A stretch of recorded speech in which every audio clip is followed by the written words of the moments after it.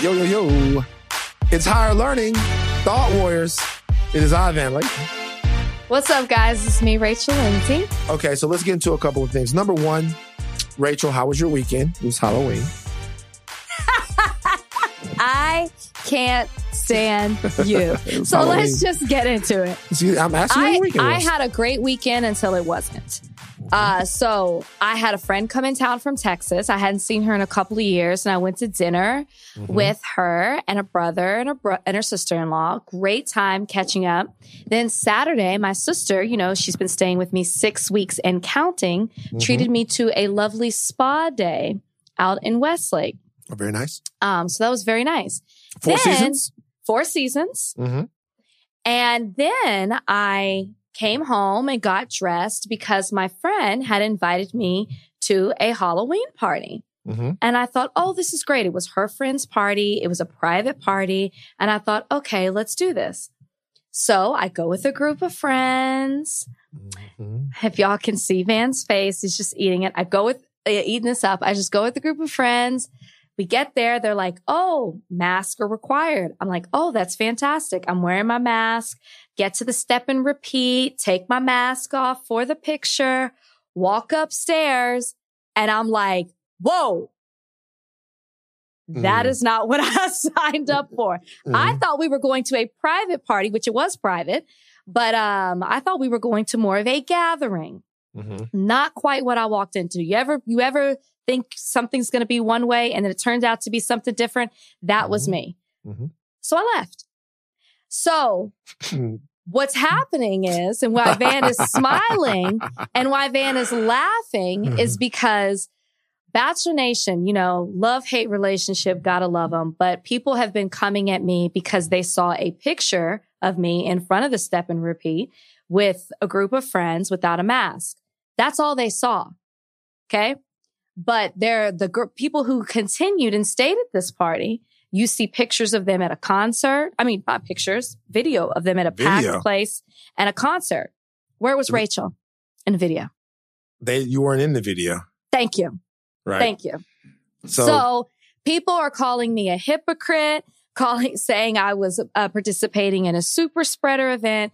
And I just really find this interesting because, I find it interesting because one, like some people were telling me, and shout out to Amanda who wrote me and I had a nice conversation with in my chat. She was like, you should come out and make a statement. And my thing is why do I need to come out and make a statement? At this point, people have already made up their minds and it doesn't matter what my truth is. In hindsight, I probably should have said, I just assumed what it was going to be rather than walking in because I didn't even know you could have parties like that. I'm going to be honest with you. So anyways, but I left and people see a picture and they've created an entire narrative and are telling me how I spent my evening rather than listening to what actually happened. But, that's it. So somebody hit me up. I'm not going to say the name. No, say the name. No, go ahead. I'll say a name. No, somebody hit me up and they got like, unreal how Rachel was at this party after being vocal about taking COVID serious. And then they sent me a video, but I couldn't tell. The video was weird. Like it started moving and you weren't in it. I'm like, she's not there. It's like she's in the group pic far left. And then you see the same thing with her in the video. And then I'm like, oh shit, that is her. And then, in the picture. And then it says, you can see Christina and Whitney. I don't know who they are. There are 2 of my friends from The Bachelor. One of them is who invited me to the party. Like Christina and Whitney. And then boom. And then, cause when you look at this video, it starts to get the turn up. It's a nigga on somebody's performing. Sway Lee. So Sway Lee performed and there's people in there and they he's performing. They're not wearing masks. They really turned up. 99% of the people in there did not. I was extremely uncomfortable. And I'm looking in the video for you and I couldn't find you in the video. And then I saw you in that picture and I was like, yo, Rachel, it was weird because it was almost like it was your own version of the Amy Coney Barrett get together at the White House.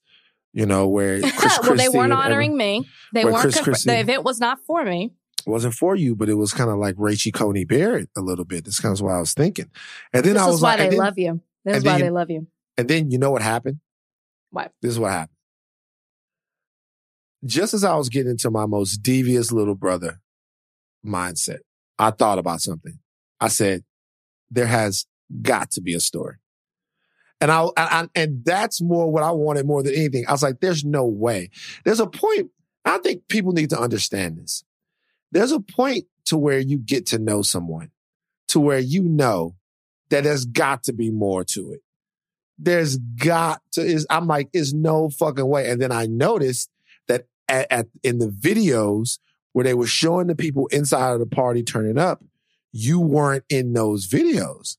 And I was like, oh, maybe she took a picture and then she left. Or maybe, she had her own booth. Oh, I walked in and I saw it. Right. And I was like, whoa. Whoa. Right. I definitely saw it, and I'm not, and well, thank you for not being a devious brother, even though, you tried it with the Rachel Coney Barrett. I'll give you that. I'll give you 2 points for your creativity there. But I think what's just disheartening is how quickly people will turn on you. And it's like, you're such a hypocrite. You're a disappointment. You're this. And it's like, I can get how you can say, oh, well, she was in that picture. Oh, maybe she was there. But as I told Amanda when I was talking to her, I was like, listen, I can give a statement, but people have already made up their minds on it. So I'm not here to defend myself. I can just simply tell you what the deal was. Like I even went and told my boss because I was like, I feel like when I was there and I walked in, I felt disgusting. Like I came home, I took a shower. I was like, I think I'm going to wait a couple of days. I'm going to go get tested. Like I wanted her to know that I was at least there. And I was like, I'm out. Like, I can't be. And it was more shocking because I'm going to tell you, Van, you see people talking about these super spreader events. You hear it. You hear about these parties in LA that are getting shut down. It's a whole nother thing to see it. I mean, people don't care. It was hot. It was on 3 floors and you could go outside. But where that area where the concert was, and this is what happened. The DJ goes like, I walk in, DJ's like, hey, everybody's got to come down to this floor, before, the performance happens. I was like, out. Right. But it was, I'm telling you, you watch it and you were like, this is why COVID's going to continue. Mm-hmm. It's crazy. Someone said to me, well, nobody's dying our age. And I go, I was like, I literally have had a friend who died. Yeah. So it's disappointing when people are like, Rachel doesn't take this stuff seriously. And I'm like, you guys, I literally walked into something I was not expecting at all. It's tough. It's like people have invited me to parties. Mm-hmm. Now, don't get me wrong. Like I'll go over to like a friend's house, a couple of people, like tomorrow night. I'll be hanging out with the great Tommy Alter at his place. Tommy.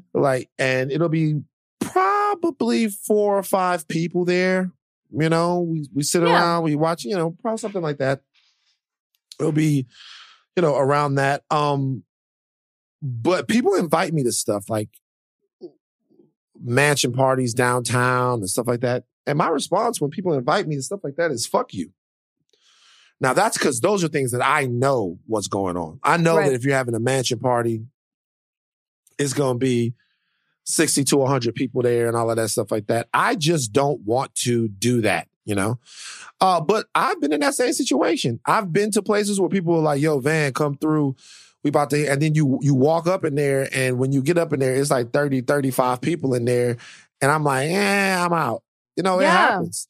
But it's so like, I get it. But it was just funny because it's funny to me that something happens with you and then people come to me. It's not just funny. It's delightful in a lot of ways. Well, you've already said you're petty. So people know if I send it to Van, Rachel can't ignore it because Van is going to bring it up, which I wasn't going to. When you asked, I knew you were going to ask me about Halloween and what I did. This episode is brought to you by Cars.com. When you add your car to your garage on Cars.com, you'll unlock access to real-time insights into how much your car is worth. Plus, view its historical and projected value to decide when to sell. So when the time is right, you can secure an instant offer from a local dealership or sell it yourself on Cars.com. Start tracking your car's value with your garage on Cars.com. This episode is brought to you by Jiffy Lube.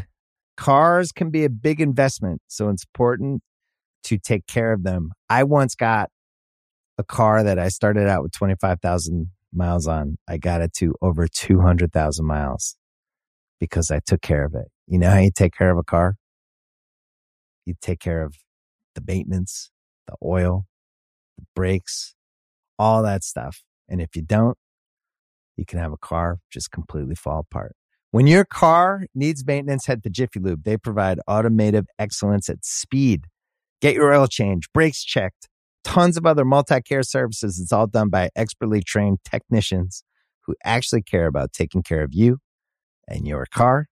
Jiffy Lube, car more. To find coupons and start an instant online estimate, visit jiffylube.com. But can I talk about how fire my costume was that I just like made from home? Simple, but made a statement.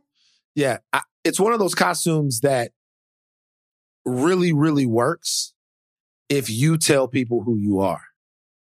Well, I wasn't long enough at the party for people to say, who are you?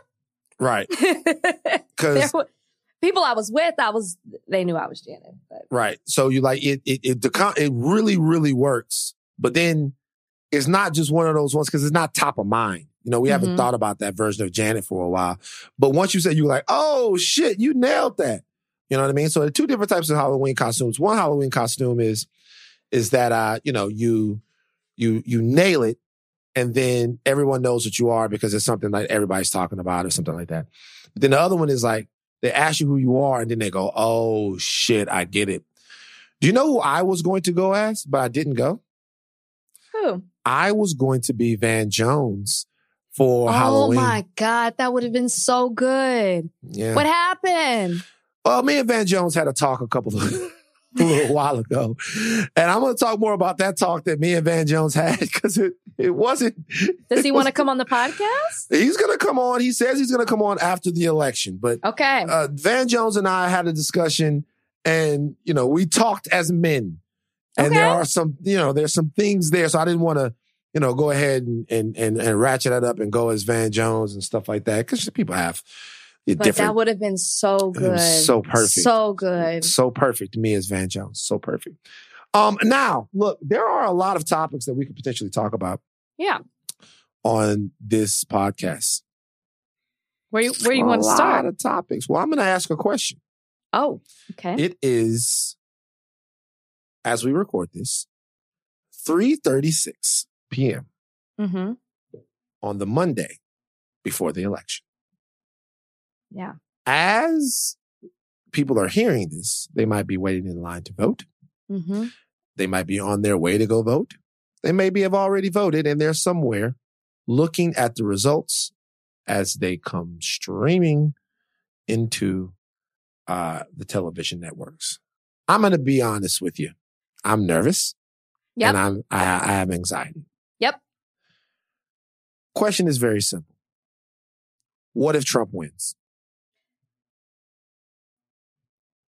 Okay. Is your question asking me what happens to me and how I feel? Or are you saying like just in general, like what happens, like what does the day after tomorrow look like? No. Is that the right day? What does Wednesday look like? I'm asking you, what if Trump wins? If we weren't in COVID, I would need a vacation. I would have to leave for a second. Like I would truly escape. But here's the thing, Van, what can you do? Right? He's elected as the president of the United States. Depending on how close the election is, maybe it'll be fought in court. And we can wait and see what happens with that. But we saw what happened in 2000, where the person who it was called for is the person who ended up getting it. So there's not really much hope that comes with that. What do? You continue to, do you protest? He's still going to be the president. Do we talk about it on the podcast? He's still going to be the president. I mean, I literally think I might have a breakdown and you probably won't see me on air the next day. Like, I don't know mentally what I'm going to be able to do. But as a country, like, what kind of effect can I have if Trump is elected? So I think that's an important question for everyone out there right now who is hoping that Biden-Harris pull this off. I think it's an important question to ask yourself. You're looking at polling. I'll be honest with you. No, I'm serious. You're looking at polling, and all of the polling points to a pretty low likelihood that Donald Trump wins. Okay. However, there's not one pollster that you talk to, one pundit that you talk to, that puts it out of the realm of possibility that there's a repeat from 2016. Right.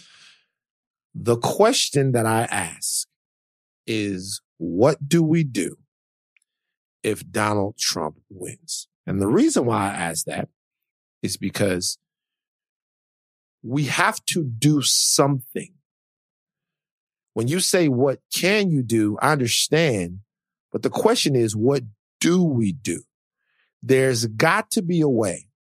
There has to be something that we can do to continue to fight as the people that we are, to continue to build coalitions to attempt to change America. On either side of the equation, what happens tomorrow or today, as you're listening, just simply cannot be the end. If Biden and Harris win, it is only the beginning of a prodigious job that they have to do in terms of bringing some sort of healing and reconciliation to the most battle-weary country I've ever seen in my 40 years. So the question is, and the question that I feel like no one's really been asking because we've been so invested, is what do we do if, in fact, Trump wins the election? I'll tell you why nobody's asking that question. One, because I don't think anyone has the answer to it, right? You ask, what do you do? I can't tell you specifically what can we do. Can you? You know, I think it's a, do you have an answer? No, I mean, I have thoughts, but not an answer. I think that people are scared to ask themselves that question because we don't want to picture the what if. Mm-hmm.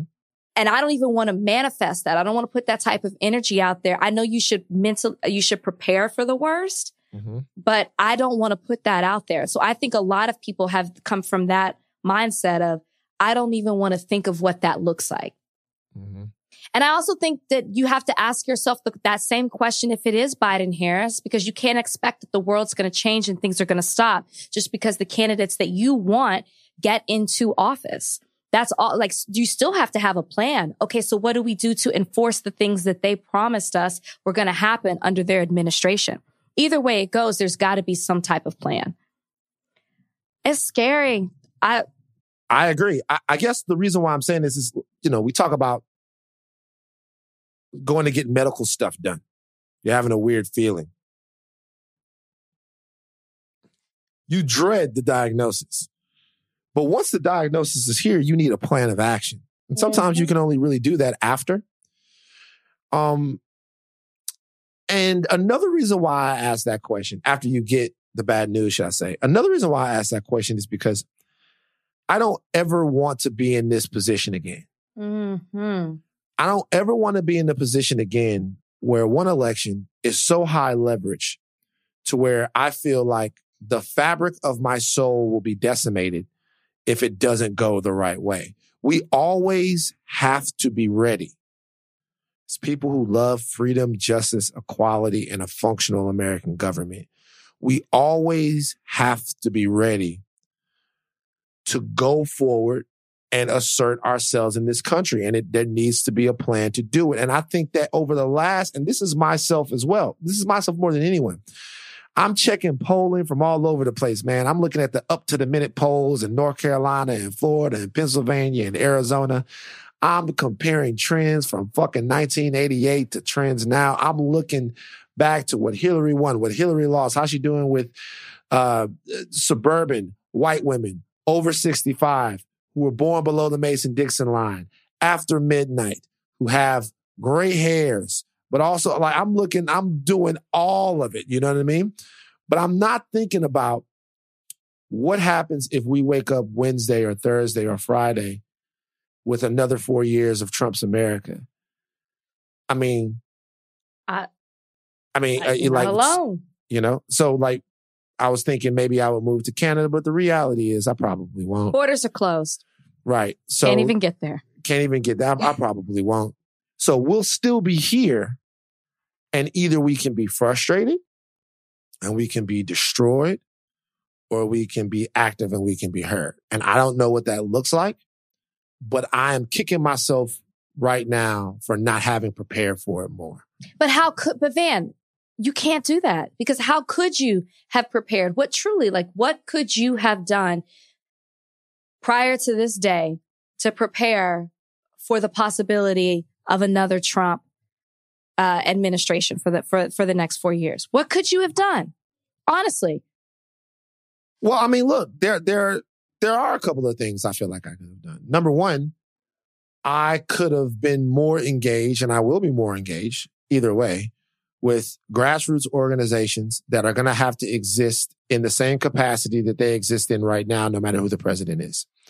So even if Biden wins, there are organizations right now that are still going to be dedicated to fighting some of the same social ills that have existed in our communities and in American communities for generations. And that work is going to continue to be done. And you're going to have to do that work no matter who's in the White House. And so I think that there needed to be, and really, in terms of what we're going to do as a voting bloc, what we're going to do as a people, I don't know how I really get past my feelings about the Trump administration, but we can't ever sit it out 4 years in terms of progress. The country can't. I'm not saying, by the way, I'm not saying that Donald Trump has, I'm not saying that I know anything. The overwhelming odds are that Donald Trump loses, that Joe Biden and Kamala Harris win. The overwhelming odds are. But I just feel a little way from having had an almost religious belief in the fact that, you know, one side had to win in order for us to save the world. And that very well may be true. Well, what I hope doesn't happen is that in 2016, we saw that people, you know, there are 100 million people who did not vote. And this time, there are historic numbers with the early voting. And we're seeing people vote in ways that, in numbers that they haven't before. And if change doesn't happen, what I don't want is for people to be discouraged and truly think, well, we did all of this. We had all this momentum and nothing still happened. Right. That's the worst thing that we could do, is go backwards. If anything, this is just showing that.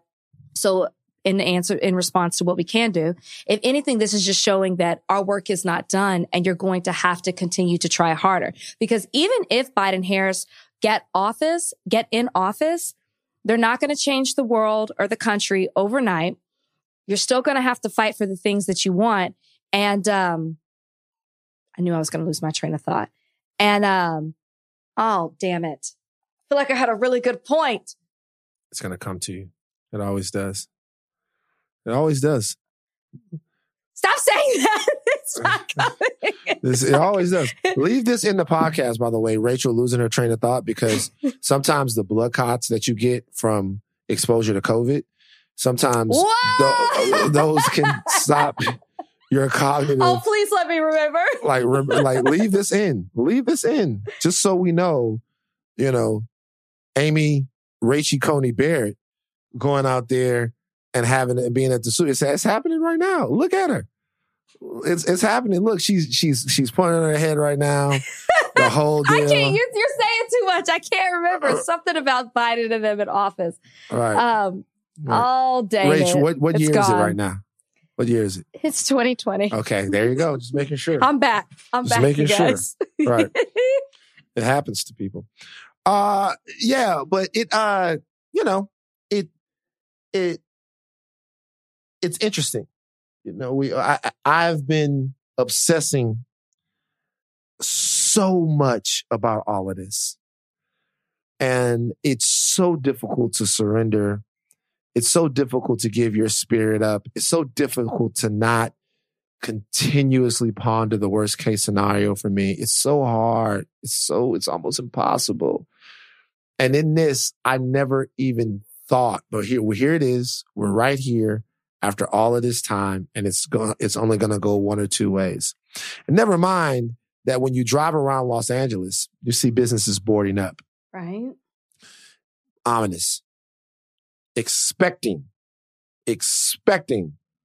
widespread unrest. Expecting it. So either way, it's tough. Guys, if you can hear what we're talking about, man, if you're out there, we got to get control of America. Something happened to me this morning. Oh, you got it. Here it comes.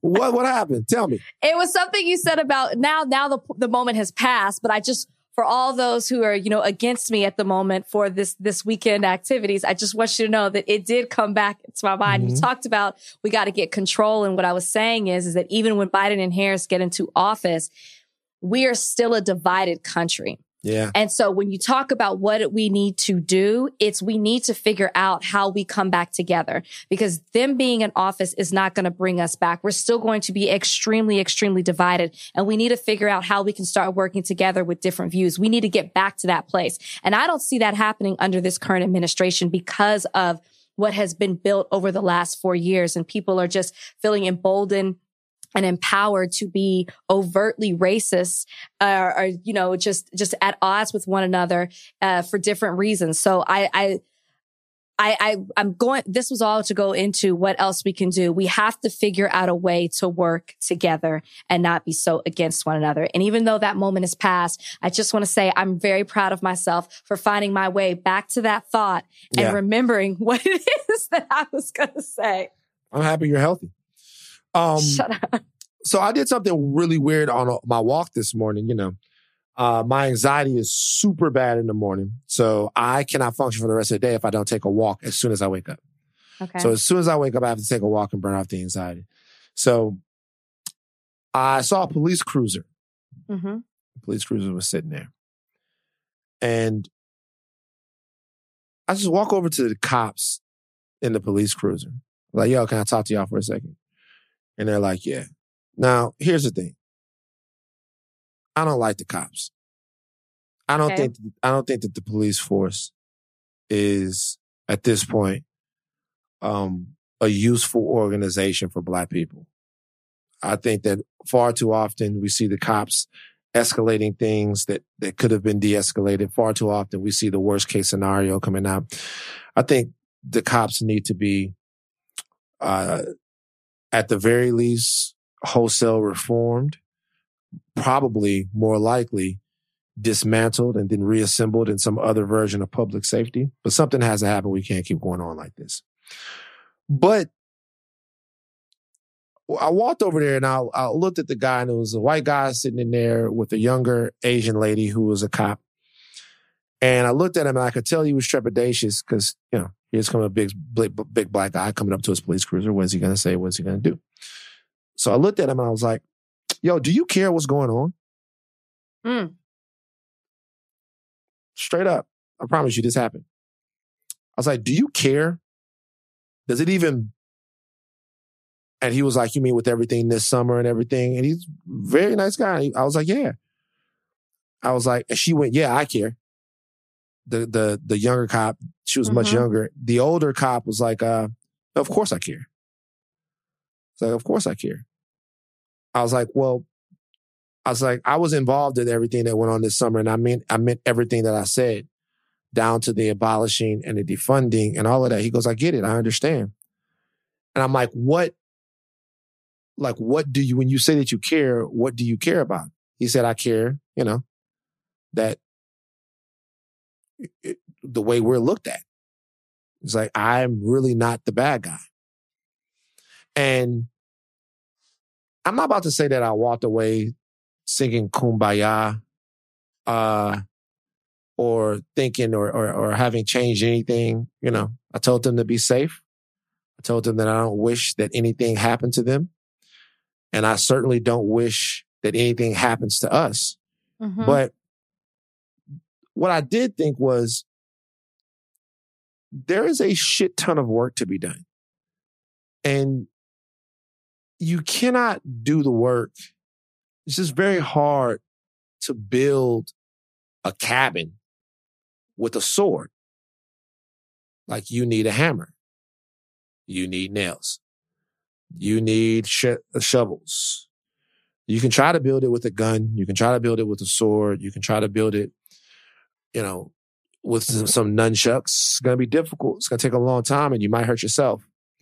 So I just hope that no matter what happens tomorrow or whenever, that we are equipping ourselves with the right tools to build what it is that we want to build. Mm-hmm.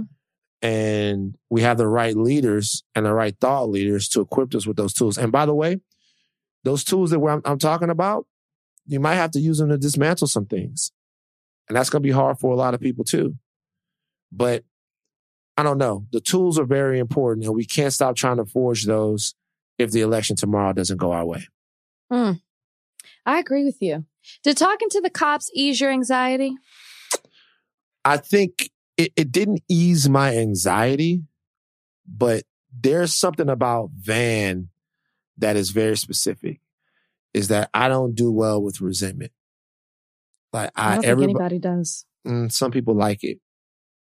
Some people fuck with it. Some people like to be vindictive, and some people like to be, whatever, but I don't do well with it. Like, if you can, for me, it's just better for me to just talk and say, hey, look, boom, here it is. This is the way I felt, whatever, and just leave it so that I can move on unencumbered. Yeah. I'm proud of you for having your own version of uncomfortable conversations. With white cops. But see, but I'll tell you something though. Here's the thing. This is the difference between me and Emmanuel. There's a lot different between you and Emmanuel. But when Emmanuel does it, he does it with a really low body fat. And that's the two differences between me and me. I do it with a little jiggle. That nigga comes in, that nigga, like, it's sometimes hard. You know what? When we get Emmanuel on here, sometimes wear regular clothes to it. Like, wear like a bomber jacket or something. That's just not how he dresses. I know, but that's like, it's very... You telling him to not be himself. You can be too fucking swole. You tell the man not to be himself. You can be too fucking swole to have a serious conversation. Please lead with that when we have him on the show. Yeah, like the question that I want to ask him is like, my G, do you ever feel like you're too swole to touch on some of these issues? Because I just want to know, do you ever feel like maybe you bench too much? Because I'm looking at him and he's making great points and having a great conversation. I'm like, how much that nigga squat? That nigga swole as hell. So you're distracted. He distracts I'm distracted. You. Right. It's distracting. It's distracting. But no, he does a fantastic job. Now, so I hope that everybody gets out and vote. And I hope that the work that we have to do is with the Biden-Harris campaign and not with the Trump campaign, because I'm ready for this fucking shit to be over. But I want to say this. You were upset about the Halloween party, right, when you saw it, which tells me that you were in Los Angeles. Do you know why? Why? I don't know if you got the news flash, but COVID does not exist in Atlanta. Well, that's why my sister came here, because she wanted to go to a place where COVID does exist and not run away from one where it doesn't. She should have stayed in Atlanta because no COVID in Atlanta. And I think that we got a little insight. Shout out to the homie T.I. T.I. was talking to Speedy from. This is is this dumb segment. Okay, let's do it. Okay. Is this dumb? Shout out to T.I. Let's do it. Is this dumb? Yeah. Okay. So T.I. was talking to Speedy. Speedy does great interviews from over there in Complex. Speedy had that classic moment with Ray J not too long ago. Shout out to T.I. T.I. was drinking tea, and Speedy asked T.I. He said to T.I., so 3 teas a day keeps the COVID away. And this is what T.I. responded. COVID starts in the throat. If you catch it while it's still in the throat and you drink warm liquids, The warm liquid, wash it down to the stomach with the stomach acid, then kill it. I'd rather boost my immune system to defend me against COVID should I come in contact with it, rather than wear a mask and hide in fear of coming in contact. Okay. I have no words, man. Okay. It's okay. Let's just, first of all, I fuck with T.I. That's my homie. I fuck with him. So in order to kind of, let's just have a science conversation. Fuck that. Fuck anything else. Fuck our personal opinions. Let's just talk science. Okay. A science conversation. Let's do it. Okay. So let's take some of these claims. Number one, does hot liquid kill COVID? Forget about how you feel about who made this who made it. Does hot liquid kill COVID? Rachel, is that true or false? I would say false. False. Okay. So people used to say, I want everyone to know. Okay. People used to say that the COVID's in your throat, you wash it down to your belly, the stomach acids kill the COVID. Okay. People were saying that for a long time. That's not true. All right. It says that's not true. This is COVID, not fucking heartburn. Right. All right. However, is it true that drinking certain teas can boost your immune system and help you fight COVID?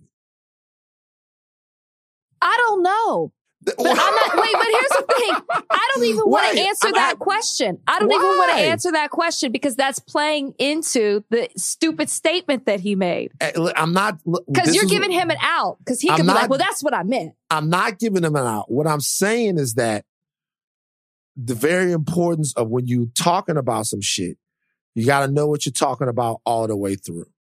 And so while it is true, because I'm going to be honest with you, and here's the fucked up part. You wake up in the morning and you say, I'm going to take turmeric, I'm going to take zinc, I'm going to take magnesium, I'm going to take all of these things, and then I'm not going to wear a mask. You can't do that. Right. You got to take turmeric and you got to take zinc and you got to take vitamin D and you got to do it and you got to wear a mask, right? Right. So one is not a substitute for the other. And also the magnesium and the zinc and the two, they're not going to kill the COVID. They're going to better prepare your body to fight the COVID. Right. However, some of those teas will help boost your immune system to help you fight off different colds. So he's not wrong about that. He's just wrong about the fact that the tea will kill the COVID and then you don't have to wear a mask. And not only is he wrong, but that's so dangerous, Tip. That's it. No, go ahead. That's your boy. And I like T.I. too. But come on. There was no sarcasm. There was sarcasm in what was said with the 3 teas a day makes the COVID go away. T.I.'s response was real. That was matter of fact. It's not funny. It's not funny. But it is funny. It is funny. It's very funny. It's funny because it's like, damn. It's crazy. Did you see T.I. and Dave Chappelle going back and forth on the gram? Was it about this? It was kind of about COVID. Dave Chappelle was telling people you got to wear masks and stuff like that. Like, you guys, look, it's nothing to wear the mask. Just wear the mask, man. But what are you fighting for? What are you fighting for to not wear a mask? I don't get it. I don't understand it. I don't want to understand it. And going back to what you said about T.I. and just being irresponsible and you got too big of a platform. We laugh about it because it sounds so stupid, but there's a whole audience of people who are like, well, you know what? I'm going to try what T.I. said. T.I. is an intelligent, outspoken man. I'm going to trust in what he says. He's been around. He might know what it is that he's talking about. That's dangerous. And you know that it's killing our people at a disproportionate rate than it is for white Americans. Or just white people. So why would you use your platform to say that? Just loud and wrong. Yeah. It's just, it was kind of funny though. Cause you're watching Tip, it was kind of funny. Cause you're watching Tip explain this and you're like, God damn, this nigga for real? But no, you guys, here's the thing. I'm specifically to the Black community. You know what we never talk about? We never talk about the fact that there is ample reason for the Black community to be distrustful of science. Okay. Seriously, there is. And you talk about the Tuskegee experiment and sort of how different organizations have preyed on the Black community and all of those things like that. And, if your grandmother sits you down and tells you, hey, well, there was an experiment back in the day, don't listen to that doctor. There was an experiment back in the day where they took all of these Black men and they told them that they were going to cure their syphilis, and then they didn't do it. And they just watched how the syphilis ravaged their bodies, right? Mm-hmm.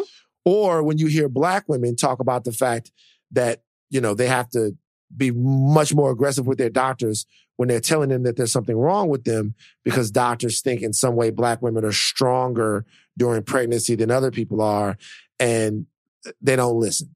So the whole phenomenon of Black people not listening to things that come from white authority, I get it. There's historical precedent for it. Right. But I'm telling you right now, just wear the fucking mask, man. Just wear the fucking mask. I get it. Fauci not trying to hurt y'all. Fauci's not trying to hurt a fucking soul, man. These doctors have been dedicated to this stuff. This is what they do. Just wear the mask. Tip, bro, wear your mask. You got a family. We need you out here. Here's the stupid thing. If it was that easy, T.I., then everybody would be doing it, right? Everybody would wake up and take their three teas a day so they could beat off COVID. When you talk about it in such simple terms, all you got to do is drink tea 3 times a day. No, if it was that easy, we'd all be doing it, and there wouldn't be 225,000 of Americans that have died of it. Like, stop. It's so irresponsible, and it's disrespectful to the lives that have been lost and the families that have been affected by it. That's crazy how you said that, by the way. What? So they could beat off COVID. That's...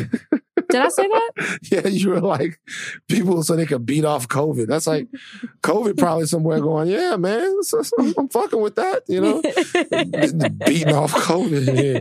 That's crazy. Rach, you clean it up. By the way, I gotta be honest with you, Rach. I gotta be honest with you. Aren't you always? If the Bachelor people love you so much, why they always coming for your neck? They don't love me that much. Coming for your neck. I just got another DM with them fucking pictures. They coming for your neck, Rach. But that's what I'm trying to get you to understand. They don't. I'm outspoken. They hold me to an impossible standard, and they are ready to pounce anytime I do something that's in anything off the beaten path, right? While in other ways, you can be completely mediocre and they praise you and put you on a pedestal. I'm just saying. Right. I'm just saying. Right. Yeah, it's interesting. They love to hate me. This episode is brought to you by Jiffy Lube. Cars can be a big investment, so it's important to take care of them. I once got a car that I started out with 25,000 miles on. I got it to over 200,000 miles. Because I took care of it. You know how you take care of a car? You take care of the maintenance, the oil, the brakes, all that stuff. And if you don't, you can have a car just completely fall apart. When your car needs maintenance, head to Jiffy Lube. They provide automotive excellence at speed. Get your oil change, brakes checked, tons of other multi-care services. It's all done by expertly trained technicians who actually care about taking care of you and your car. Jiffy Lube, car more. To find coupons and start an instant online estimate, visit jiffylube.com. This episode is brought to you by Hyundai. You could be doing anything this week, right? You've got work, errands, friends, and a whole lot of fun in between. That's why the 2024 Hyundai Santa Fe is the capable SUV that's built for your life. With premium interiors, available wireless charging, and room for your whole cargo and crew. Okay, Hyundai. Visit HyundaiUSA.com to learn more about the all-new 2024 Hyundai Santa Fe. They love to hate you. Do you? And what about the Cowboys? Really, Van? Really? Not even on the rundown. You just, not even. The Cowboys are awful. At this point, Cowboys need to tank. I don't want to say get ourselves a new quarterback because I don't want to see Dak go, but we need to tank so we can do something to get ourselves some draft picks. We need to repair this defense. We can't defend the run. We're completely awful. We have no offense. I don't even know where to start with the Cowboys. I thought we had it when we had that big sack and fumble on Wentz, and then there was nothing after that. There was nothing. What were your thoughts about Lil Wayne and what he was able to accomplish this past weekend? And by the way, this, like, we recorded the podcast and then Lil Wayne did this the day after. I know it's old news now. Yeah. But what are your thoughts? I just feel like everything I'm talking about right now has been a disappointment. Every topic that we talked about on this podcast, I'm just disappointed. I'm constantly disappointed in people, or people are disappointed in me. Wayne. So what people don't know about me is I love Wayne. I mean, like, I'm talking tearing out the magazine pictures, lining my wall up with pictures of Wayne everywhere. Really? Yes. They used to call me Lil Wayne. In track, I love Wayne.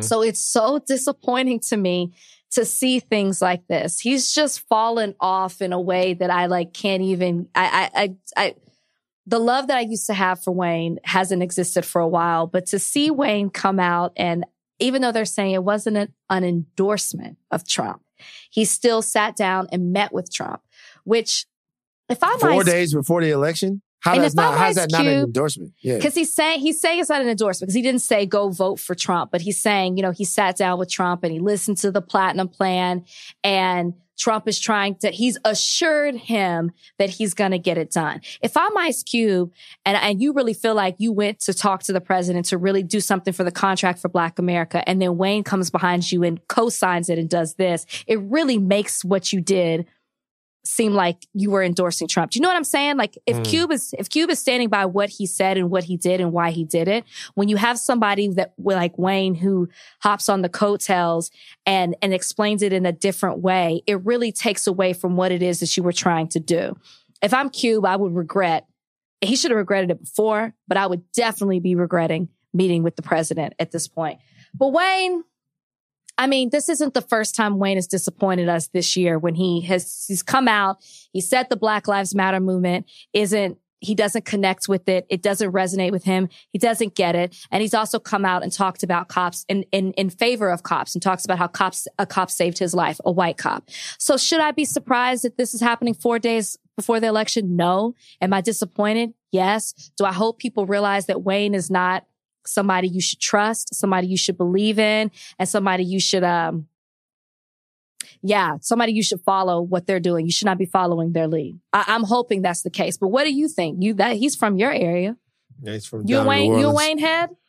Huge. Like, I started listening to Wayne. Yeah, I mean, look, no, I mean, Wayne hasn't really been Wayne. And it's not to diss him. He hasn't been musically relevant in a long time, but he still gets busy when it's time. I mean, so some years ago, Wayne said that he had never experienced racism. Do you remember that? Yes. He said he had never experienced racism. I don't know what racism looks like. I never really experienced racism. It's interesting when people say things like that. So Wayne is probably, in the way that he analyzes racism, he's probably not wrong about that. So if you guys know a little bit about Lil Wayne's story, when he's 7 or 8 years old or something like that, Baby sees him rapping. Baby takes Wayne under his wing. Wayne gets put in a group called the BGs, the Baby Gangsters, with BG and Wayne. That's like early on. He's maybe 11 or 12 there. They didn't split that group up. By the time Wayne is 14, he is probably the most talented member of the Hot Boys. Not the hottest. You had Juvie, you had BG, you had Turk, but I always liked Wayne the most in the Hot Boys. This is 96. So he's 14. I'm like 16. And the Hot Boys are by far at that time my favorite group, listening to everything. So I listened to Wayne pretty much from that point all the way through when he went through a little down spell when 500 Degrees came out. Because he had The Block Is Hot was his first joint. 500 Degrees came out. People weren't really fucking with him that much then. And then all of a sudden, he had this creative awakening, and then here comes the Carter. And then you have a slow build to Wayne being the biggest rap star in the world. Okay. So I want to take people through everything that we just talked about. You talked about someone who basically lived a different life than the people in his community because he was almost adopted by a Black Philip Drummond before he became 10 years old. All right. So that's a little different, right? Sure.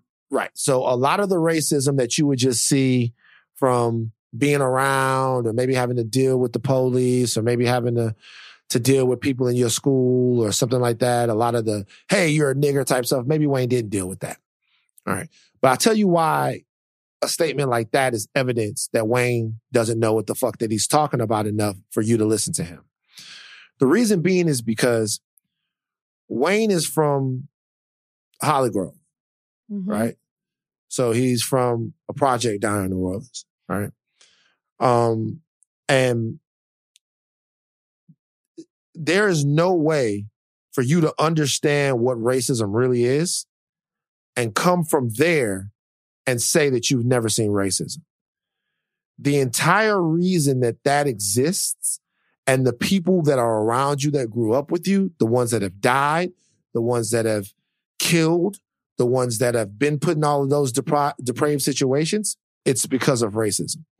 Now, what you should really say is you don't really understand what systemic racism looks like, right? You can't fathom what it is. You know whether or not somebody calls you a nigger or beats you up because you're Black, but you don't know what racism in action, the dynamic system of it really looks like. Okay, cool. That's all fine. People come to that at different points in your life. It's people that get to be, Wayne's I think 38. There's people that get to be 40, 45, 50 that finally decide, hey, I got to do something about this situation. I didn't realize how bad it was. That's cool.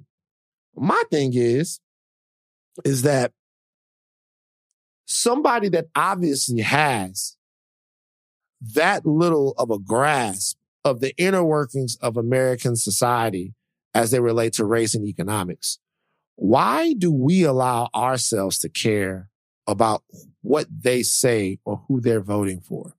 What we have to do, and it's going to be difficult because I am not an academic expert on this. These are observations from a guy who is a pseudo-intellectual, right? So what we have to do is at some point as a community, as a culture, we have to detach ourselves from giving a fuck about who he's voting for. And we have to remember that the same people that make you dance and the same people that make you feel good about yourself shouldn't be tasked with giving you directions on how you should live your life. It's just not the same thing. And we have to remember that there's also been a situation to where after all of the guys from the 60s and the 70s and the ladies too got their fucking heads blown off for being out front with us, we have now replaced those influencers with entertainers. And any entertainer that's an activist, I promise you the activist is their second job. Of course. You never, ever, ever, ever. There's too many people out there from all spectrums, all walks of life, that being an activist or a politician or a political theory thinker or an economic thinker or an abolitionist is their first job. You should care about what they say and less about what Wayne thinks. And that's with all due respect to Wayne. Well, there's a clip going around with Malcolm X talking about this. Have you seen it? Where he's sitting down and he's talking about the Black community is the only community that looks at entertainers and comedians as people that they look up to. And you don't see white people doing that same thing about who are their role models or who they respect. And he's basically saying that they're being used to do certain things to influence us a certain way. And that's not the people we should be looking up to. And I'm paraphrasing here, Sure. But those aren't the people that we should be modeling our lives after. And so I think that goes into what you're saying about Wayne. But that's what these young kids do. They look at these people who have made it, who have achieved success, and that's what they're trying to emulate. And I think Wayne is what's wrong with a lot of Black people who reach that type of status. They think because they reach that wealth, they achieve that wealth, they have certain status that everyone else should be able to do what they did as well. And they're not necessarily reaching back and helping the community in that way. They're just saying you should be able to do it like me. And this is me referring to the comments that Wayne made about like how he doesn't relate to the Black Lives Matter movement and it in no way affects him. Like he can't connect to it. And I just think that's so wrong. And I don't know if a lot of people realize the certain things that Wayne has said or maybe other people in that position have said.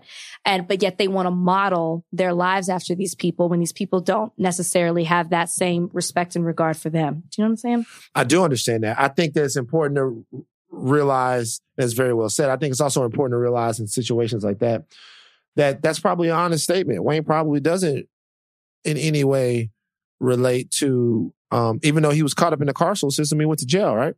He probably in no way relates to what's going on the streets. The question is not whether or not you relate to it. The question is, why aren't you trying to relate to it?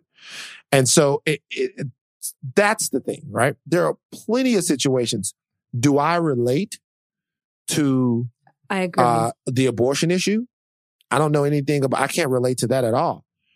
But I am trying to relate to it. I am trying because of the common threads in someone that wants freedom to make a decision about their body. Mm-hmm. Well, that I can relate to.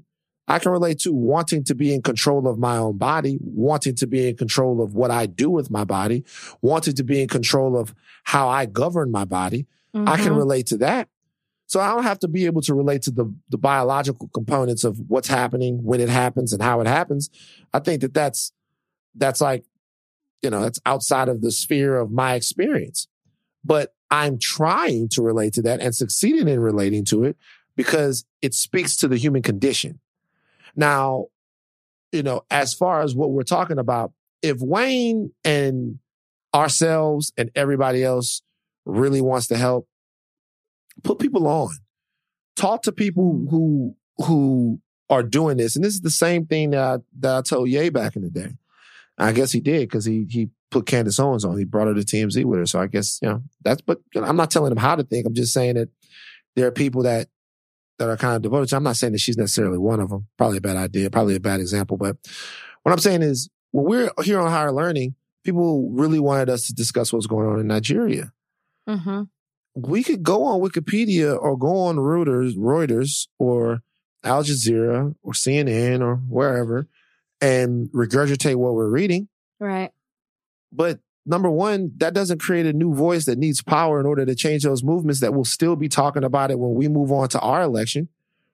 And number two, the authenticity of that conversation coming from us is lacking. Yeah. So what people have to be willing to do sometimes is to bench themselves. Fucking take a break. You know what I'm saying? Yeah. And all of that. There are brilliant people, and I'll say their names again. DeRay McKesson, Alicia Garza, Philip McHarris, you know what I mean? Tiffany Lofton, Tamika, Myson, whatever you need, they got you.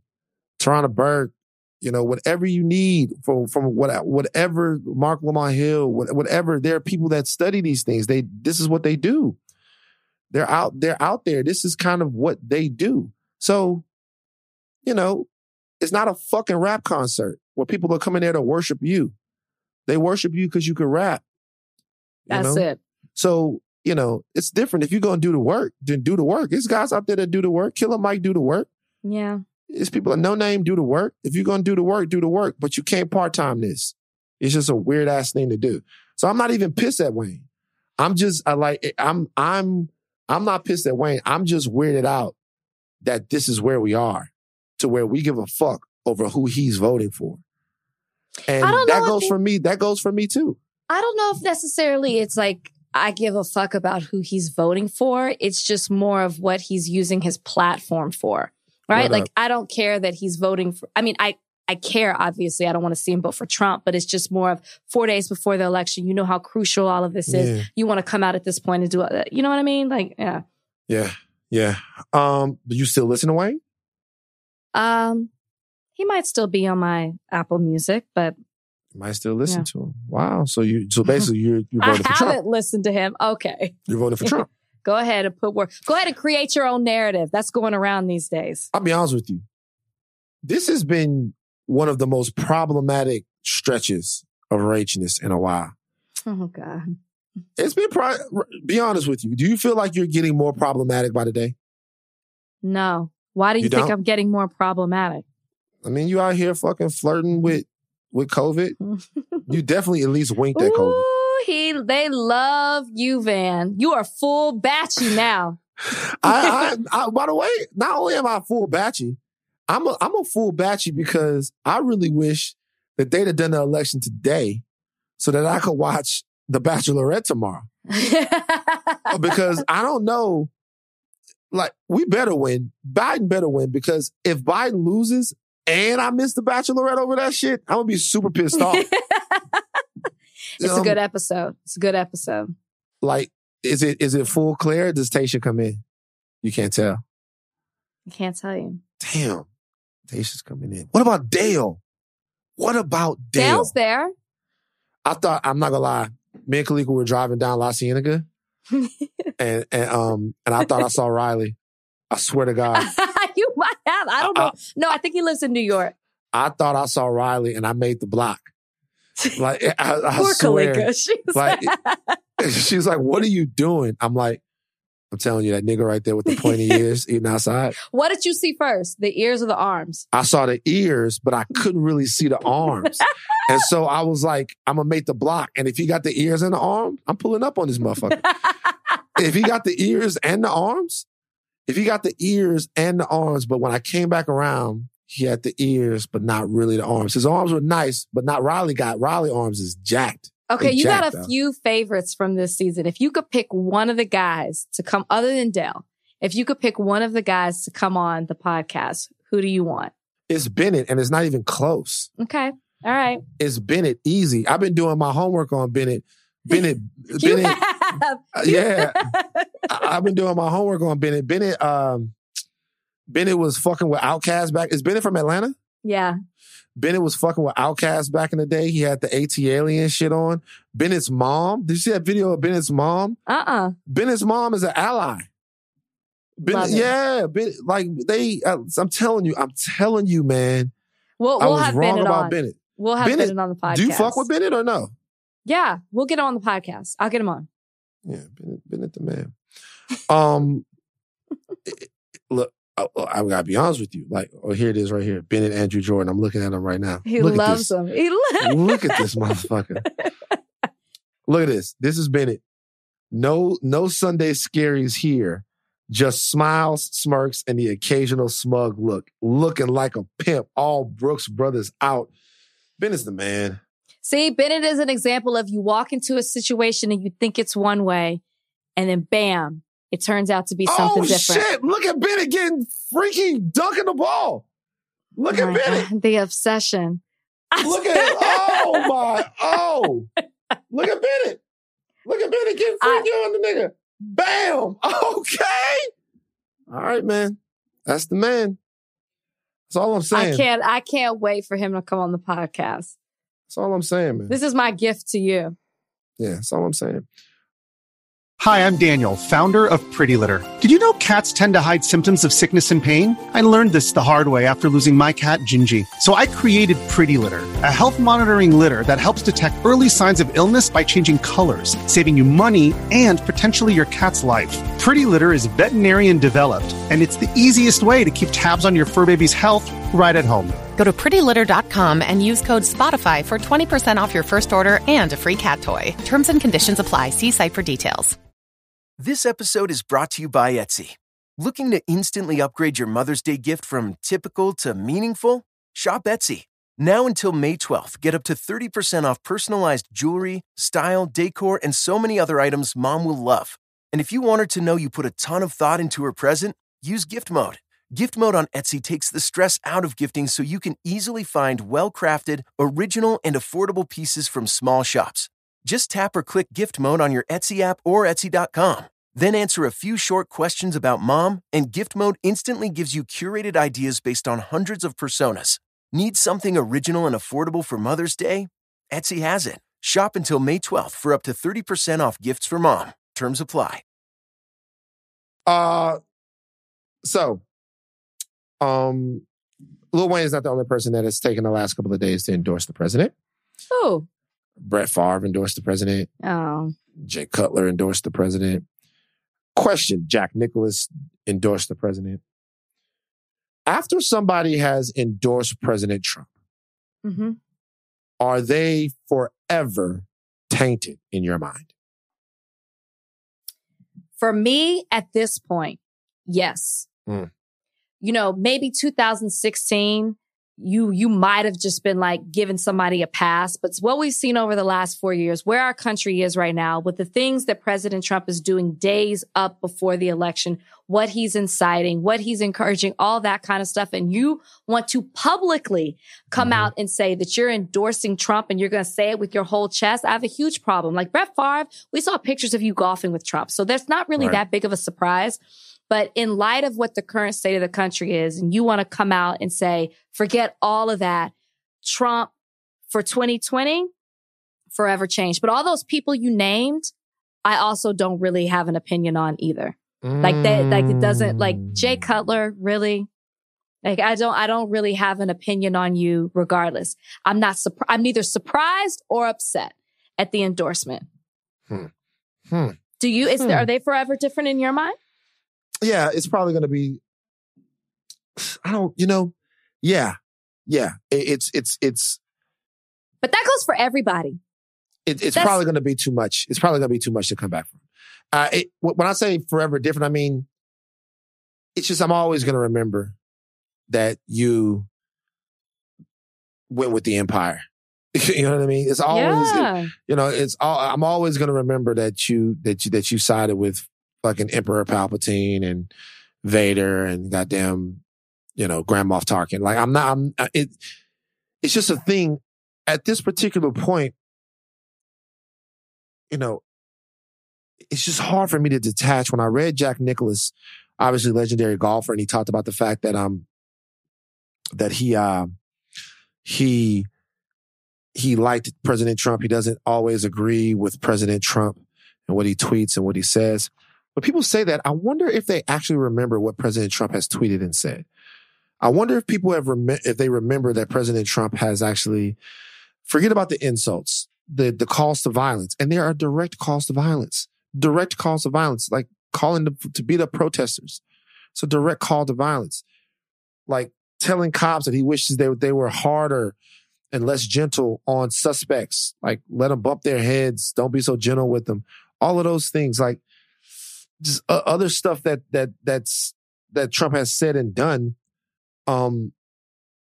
It's weird how much of that you let slide. There's so much and I heard somebody say this today. There's so much that has been done over these last 4 years that people forget some of the stuff in the beginning and in the middle, and maybe only pay attention to some of the stuff at the end, which has still been very bad. But he's done so much when it comes to tweeting or what he said at a rally or wherever it may be. Question for you. Yes. Do you look at people who support Trump differently? And by that, I mean, when there's someone who publicly says it, right? Publicly endorses Trump versus someone who silently votes for him. Do you look at them the same way? It's a fantastic question. Extra rage. I don't know. I don't want to, I just got an email from Joe Biden. I want to read it. I just got one of these emails. Fuck these emails, by the way. I'm not even going to lie. Let me just read what Joe Biden just said to me. I'm going to answer this question right here. It might feel like there's nothing we can do to affect the outcome of the election at this point, but that cannot be further from the truth. This fight isn't over. What we do together in the next 24 hours is critical, and it could ultimately decide the fate of this nation for the next 4 years. We're so close to the finish line. With your support, I know we can bring this home. As you read this, we need to rush resources to the front lines in important battleground states like North Carolina, Wisconsin, Florida, and Pennsylvania, where the race is still too close for comfort. I truly wouldn't be asking if it wasn't urgently necessary, so I am humbly requesting one fire time. Would you please split a $10 donation between my campaign and the DNC? I am about to donate right now $100 to Mr. Joseph R. Biden. Okay. Should I send him $1,000? Should I send him $1,000? Wow. Should I send Go him send him $1,000. Why not? You already put it out there. Go ahead. Add an extra zero to that. It's 10, 25, 50, 100, 250, 1,000, and 2,000. I'll send him $1,000. All right. So see, the reason why your question is so fascinating is because before I even answer the question, I gotta say one more thing. You guys, if I seem more muted in this episode, there's a reason why. I don't think you guys have any idea how stressed out I am. And as we are doing this podcast, I am on Xanax. Like I am as nervous and as keyed up as I could have possibly been. I am right now on Xanax. And I just care so deeply about people's lives and what happens to them. And I know that sounds fucked up, but I want this season in America to be over, man. Like, I want this season to be over. To your point, there's a difference, though. There's a difference when people, like, outwardly, like, is sort of endorsed because now they're proselytizing and trying to get people out there to do it. So yeah, probably the louder you are about it, the louder my fuck you is. You know? I guess I'll come back to you at another question in this episode of Van Interviews Rach and Rach Interviews Van before the end of the election. Don't we have to? You're from Texas. You lived in Florida. I'm from Louisiana. Okay. There are people in those states that don't agree with us politically. We still want their lives to get better. Is there a point, even with those people that are Trump supporters and have supported the president within our community and and outside of our community, don't we at some point have to figure out how we craft policy and how we do things in this country to make sure that they know that we care about their lives? Like all of these people that are flying flags and being assholes and running around doing stuff. Part of the reason that this guy was able to do what he was able to do is because they felt like nobody cared about them. Moving forward, the lessons that we've learned from the past, how do we make those people, some of whom don't fuck with us, but we're just talking about politically, how do we make those people believe that we also care if they have health care and good jobs and all of that stuff? Wait. I guess I'm confused on that because to me, the most loud, people who are the most loud to me is not because they're voting for Trump because he's making their lives better. No, he's not making their lives better. Right. They think that he makes their lives matter. Like he's not making their lives better. Like they think that they feel seen. He's making their lives matter by making ours not. And that's go ahead. Well, I'm just saying, my thing is there are full swaths of America, some Trump supporters, some not, that we just can't go back to not seeing them. And that a lot of this has to do with the brothers inside of the community that are supporting Trump too. Yeah. These people got to be seen. They got to have some way to get their shit off and feel like they're a part of this thing too. Because if not, if the Democrats take the presidency and then they take the Senate and then you got 4 years of blue fucking, you're going to get another one of these guys that comes along and the country just can't keep teeter-tattering like this until it fractures. I guess that's what I don't see on the other side. On the Democrat side, I don't see them saying trying to put down these people's lives. I don't feel them saying that their lives matter. To me, it's all about, racial equality and social justice. And it's just about making this country a better place. It's not about saying you're not as important or your life doesn't matter. And if you see it that way, then you're not getting the message and you're not seeing what they're really trying to do. That's how I feel. So I guess I don't look at it in a way of, how do I make you feel you matter? I almost feel like with those people who are so loud, it's a lost cause because you're not getting it. You're not seeing it. And the only way that you're going to see it is if something within you changes, because you're not listening to the message that's being put out there. Nobody's telling you you don't matter. Nobody's saying they don't want you to have the same rights. It's all about equality. And they don't see it that way. So how do you change their perception? You can't. With those people, they've gone too far. I'm talking about the loud ones. You don't think that there's a group of Americans out here, some black, some white, some Latino, that during the Obama years or the years around that where the rest of us had this sort of society that we thought was quasi-ideal and that felt like they were losing something? And but what were they losing? But here's the thing though. I'm not saying that it was valid.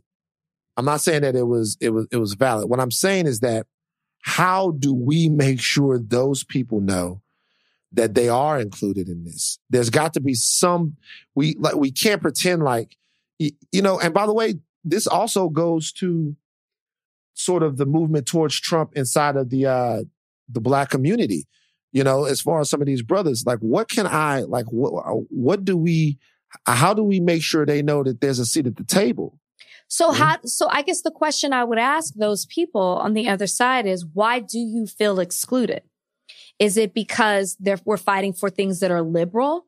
Is it because we're pro-choice? Is it because, you know what I mean? Like immigration? Or is it because you're a fucking racist and you don't want to share your community with blacks and gays and transgenders? Exactly. Yeah. You don't want everybody to have a seat at the table. That's why I say they're too far gone. How do you change that? You really can't. Not with policy, not by example. It's got to be something from within. Well, the first thing we got to do, and I hope that we can do this, is keep people working. Just get people working.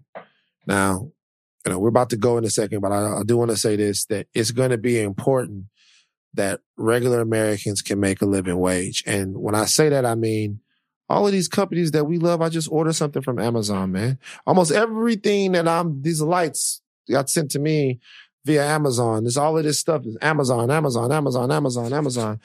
Like all of these corporations, they're great. They're amazing. But at some point, for them to pay zero tax rates, they're going to have to reinvest into America, and not just the New Yorks and the South Floridas and the Southern LAs. Like, I need Detroit to get busy. I need Baton Rouge to get busy. I need the Appalachians to get busy. I need Pensacola to get busy. I need Tuscaloosa to get busy. You know what I'm saying? I need places in Kansas and Iowa and Richmond, Virginia to get busy. I need black, brown, white, red, all kinds of people like that. The average Americans that make these that make these corporations go, that buy all of this stuff, that create. We need to get busy, and there needs to be a real look at the economic situation in America that has really sort of persisted since the 70s, when financial speculation became a way that you can make super wealth in this country. And it's just, we cannot keep going with 1% of the 1% owning half the fucking stock market. Yeah. It just doesn't work. Yeah. Man, get your dad on that, man. This nigga rich. Oh, cause what? Get him on it. Like, okay. Is he? Rich. Is your pops rich? Yes or no? No. He's a federal judge. What do they make? He's a government employee. You can look that up. That ain't rich. Nah, he rich. Go look it up. Government employees ain't rich at all. Who is your dad? My dad actually took a pay cut to be a federal judge when he was city attorney of Dallas. Your dad? Whoa. Your daddy was the DA? No, not the DA, the city attorney. So what he's the not fuck an elected. what is the city attorney? So there's elected officials, the DA, the district attorney. You deal with criminal issues. There's the city attorney who deals with when the city gets sued, or like anything runs every sees all the And then there's a bunch of assistant city attorneys under him. So similar to the DA, but it's on the city. So somebody would sue the city because there was bad water or something like that. And it's my dad's office that would. And then your dad will come in and be like, "Fuck your water, man." No, like your dad will come in. No, people. Do you ever see that movie? It's a legal issue. He ain't a politician. You ever see that movie Gasland, where it was motherfuckers in Texas because of fracking that was lighting their water on fire? Rachel's dad would be the one to be like, "Hey, these are lies. Hey, no, these are lies. The gasoline." Okay. That is not a legal issue, people. So your dad has never told somebody. If someone sues the city. You're saying your father's never told somebody to drink gasoline before? That would be correct. Drink gasoline. That gasoline shit was crazy. All right.